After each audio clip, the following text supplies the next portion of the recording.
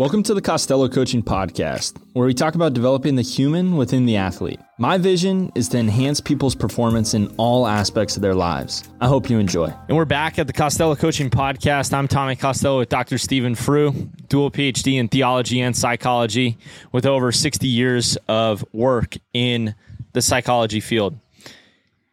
Stephen, today we're getting right to the point. We're talking about tribe, the importance of building a tribe.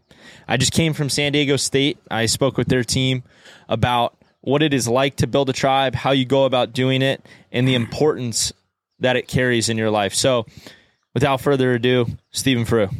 I'll tell you what, Tommy, what most of us think when you mention the word tribe, we go ancient, we go native, we go back into stories about native peoples and so forth. And that they were tribal people, and that's wonderful.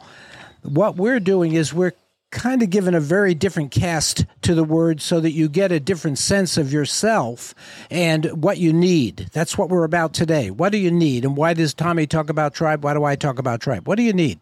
Well, we're looking at tribe as kind of your wisdom group, kind of the small group of people you slowly gather around yourself who tell the truth, who are truth tellers, who aren't afraid of conflict, who aren't enamored with you, don't have an agenda for you. And I contrast that to family. Now, somebody said to me recently, actually my wife said to me recently, that sometimes when I talk about family, it may come across as I'm negativizing family. I'm not at all. I value my family and I value your family deeply, very much. But a family is a conservative influence in most of our lives. Families hold a place where they kind of know who you are and kind of know what they want from you and what they expect from you. They kind of have an agenda about your changes and growth. They hold that place in a similar way that church does. So we're using the concept of tribe today to talk about kind of a rebirth of your wisdom team, of who is the most influential and what do you need under conditions of serious stress. Talked to a baseball player just recently. He talked about how he's working out every day. And I said, boy, that sounds hard. He said, it's not hard. I'm having fun. I said, then you must love it. He said, yeah, if I didn't love it, it would be hard. Yeah. And the importance of this, for people that are performing at a high level, the way that I help people understand tribe and the importance of tribe is when you're out in the arena, when you're the man in the arena, there's a famous speech by Teddy Roosevelt about man in the arena. And if you've never heard it, you should go check that out right now. Press pause and go listen to the man in the arena. But when you are the man in the arena and everybody's staring at you and looking for the results, you can't forecast or show anything that exemplifies a lack of confidence. You can't. And as much as your psychology brain says that you can't. That's my belief. Now, that doesn't mean that you can't show insecurities and vulnerabilities with others. That's for your tribe. Now, the reason that Stephen is talking about family is most of the time where he says a family is conservative is they're going to just have your back to have your back because they're family, they're blood. And sometimes when someone loves you so much, it's really hard for them to shoot you straight. So when you're selecting your tribe, when you're building your tribe, when you're putting people in your corner, when he says you're not afraid of conflict, what he's saying is that these members aren't afraid to shoot you straight. Now, here's the caveat. Here's where you got to be careful. A lot of times people build a tribe, but they build a group of complainers. What they do is they get together and they complain. And they, for lack of better terms, bitch and moan, and they just kind of coffee shop talk it. That's not a tribe. A tribe is where you're vulnerable and you can show up with those people, explain your vulnerabilities, and they're going to do their best to either help you or give you their honest feedback. And that's going to help you become better. It's constructive. Yeah. You know, an idea about tribe that I really like is to think of family as I'll be home for Christmas. Think of family as a place, a location where you're comfortable and safe and everybody loves you regardless of what you do.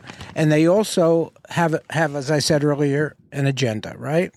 So it's your family, whatever the family is, however healthy it is or not so healthy or functional or not so functional, it's still your family. It's a family is a place, the old comic Milton Berle said, family is a place where when you go there, they have to let you in. That's a family. The old comic. The old comic, yes. I don't even know who Milton Berle is. You don't. You don't know Jack Benny either. I don't think anyone who listens to this will know who that is. You're really, really young. Were they in the 1960s? Or I'm really, really old. Yeah, One or the other. You're probably or maybe old. both. Yes. So if you think of family as a location, then you think of tribe as a mobile unit. Tribe travels with you wherever you are in the world. The people that you choose and the people that choose you to share your conflicts and your struggles and your challenges, to inspire you and to encourage you and to challenge you in many, many different ways. That's a mobile unit. That's like a SWAT team. That isn't like a location, 225 so-and-so street. It's not that. Clip that, Lucas. That's an Instagram reel right there. A mobile unit. A tribe is a mobile unit. Yeah. The family is the permanent location. Yeah. That's a really good illustration of that, because I like thinking of like a ancient group of a tribe, right? Like where you mentioned in the beginning, we think like of tribes. American Indians, you think of, or the Aboriginal in Australia. Sure. Yeah. That's great. Those were tribal people who traveled together. Yeah. And they could count on one another if there was conflict or if there was stress or if there was worries, they went to their people. Tribes. Something that's within the topic, but kind of surrounds this. I have something that's really important to me, and he would consistently call me Chief for about a year. Kept calling me Chief, and I thought it was just a joke that like I was in charge, and he'd just call me Chief. I was his coach, and he always called me Chief, and then one day we were doing something hard together, and he goes, "Do you know why I call you Chief?" And I said, "No, I have no idea." And he has Native American culture in his background, in his family lineage. And he said, what's unique about the American Indians is the reason that they had a chief and not a captain or a leader was because the chief was on the ground doing the work with the people. Yeah. And that speaks to the essence of a tribe. Yeah. Is just because you might be the so-called man in charge or the woman in charge doesn't mean that you're not on the ground doing the work with the people. Hey guys, hope you're enjoying the show. Only way this podcast grows is if it's shared. So please share it with your friends, family, or anyone you feel like it can help enhance their performance in their life. A little karma goes a long way. Let's get back to the show. Well, there's an interesting concept there also. In leadership coaching, what you know is that leadership shifts. It isn't the old idea, General Patton, top down, my way or the highway. That's an old idea of leadership. Leadership today is collaborative, and leadership switches from person to person to person. And we use the concept natural genius. We'll have a podcast about that. We use the concept natural genius. It's dependent on who is in leadership. We say in leadership rather than the leader, because everybody comes at a different place where they can be trusted for a certain point of view or a certain action or a certain perspective. So that takes away from the old idea of chief and comes to a new idea. We say, who's in leadership? Well, if you're talking about your own personal tribe and there's several of you that you trust and that trust you, everybody's going to come at their natural genius is going to be different. Everybody's going to come at it differently.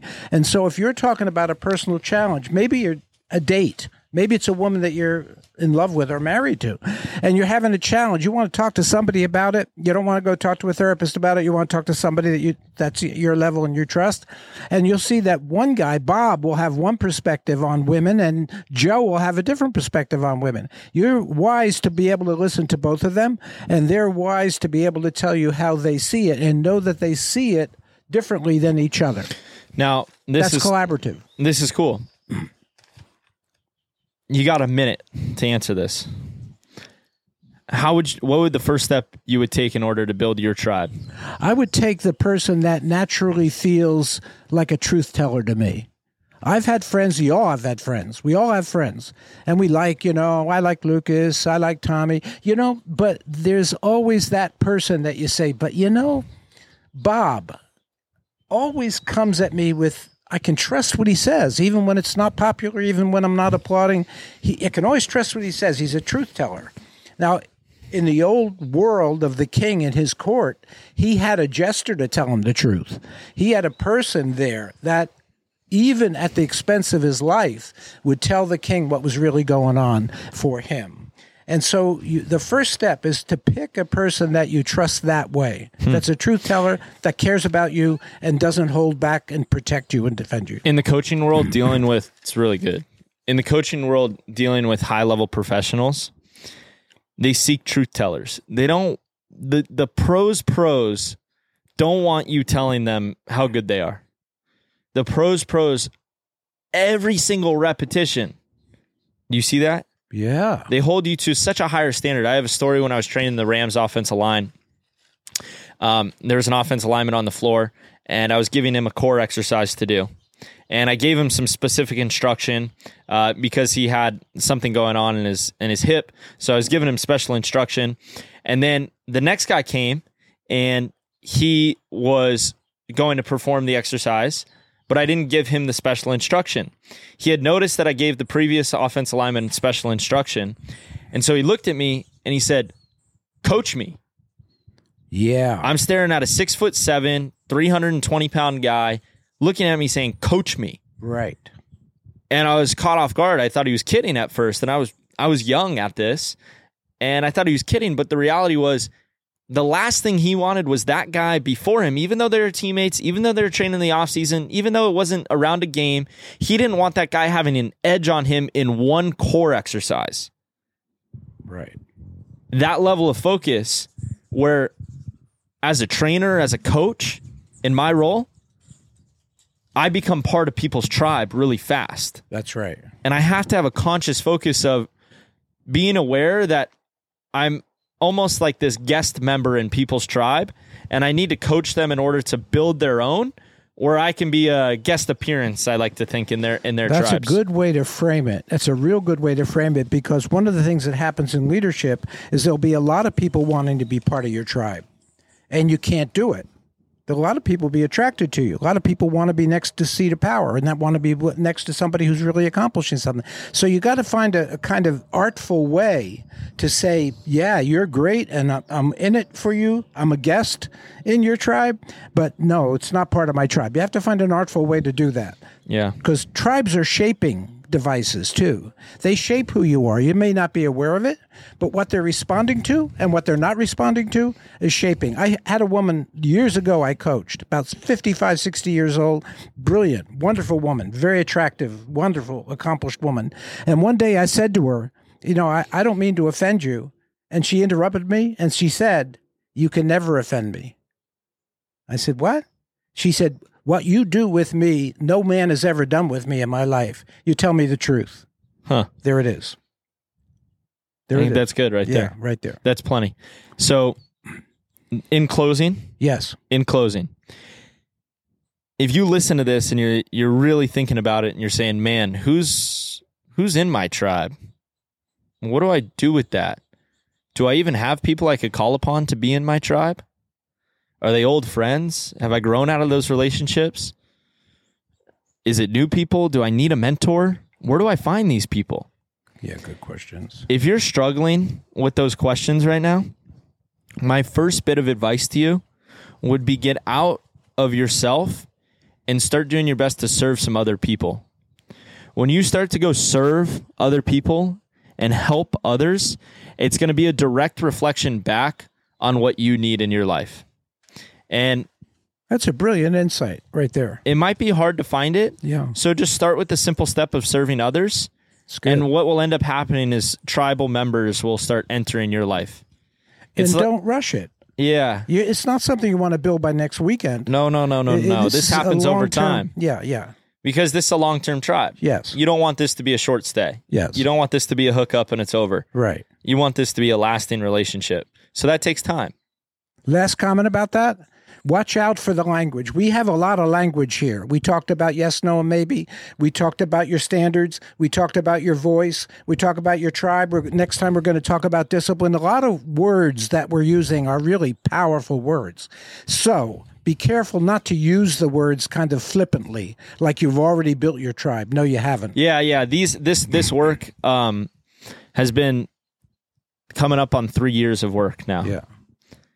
3 years of conversing and working diligently at these concepts that we're kind of glossing over maybe a little lightly in these types of dialogues, but we're just trying to pack as much new information into 20 minutes as possible. That's right.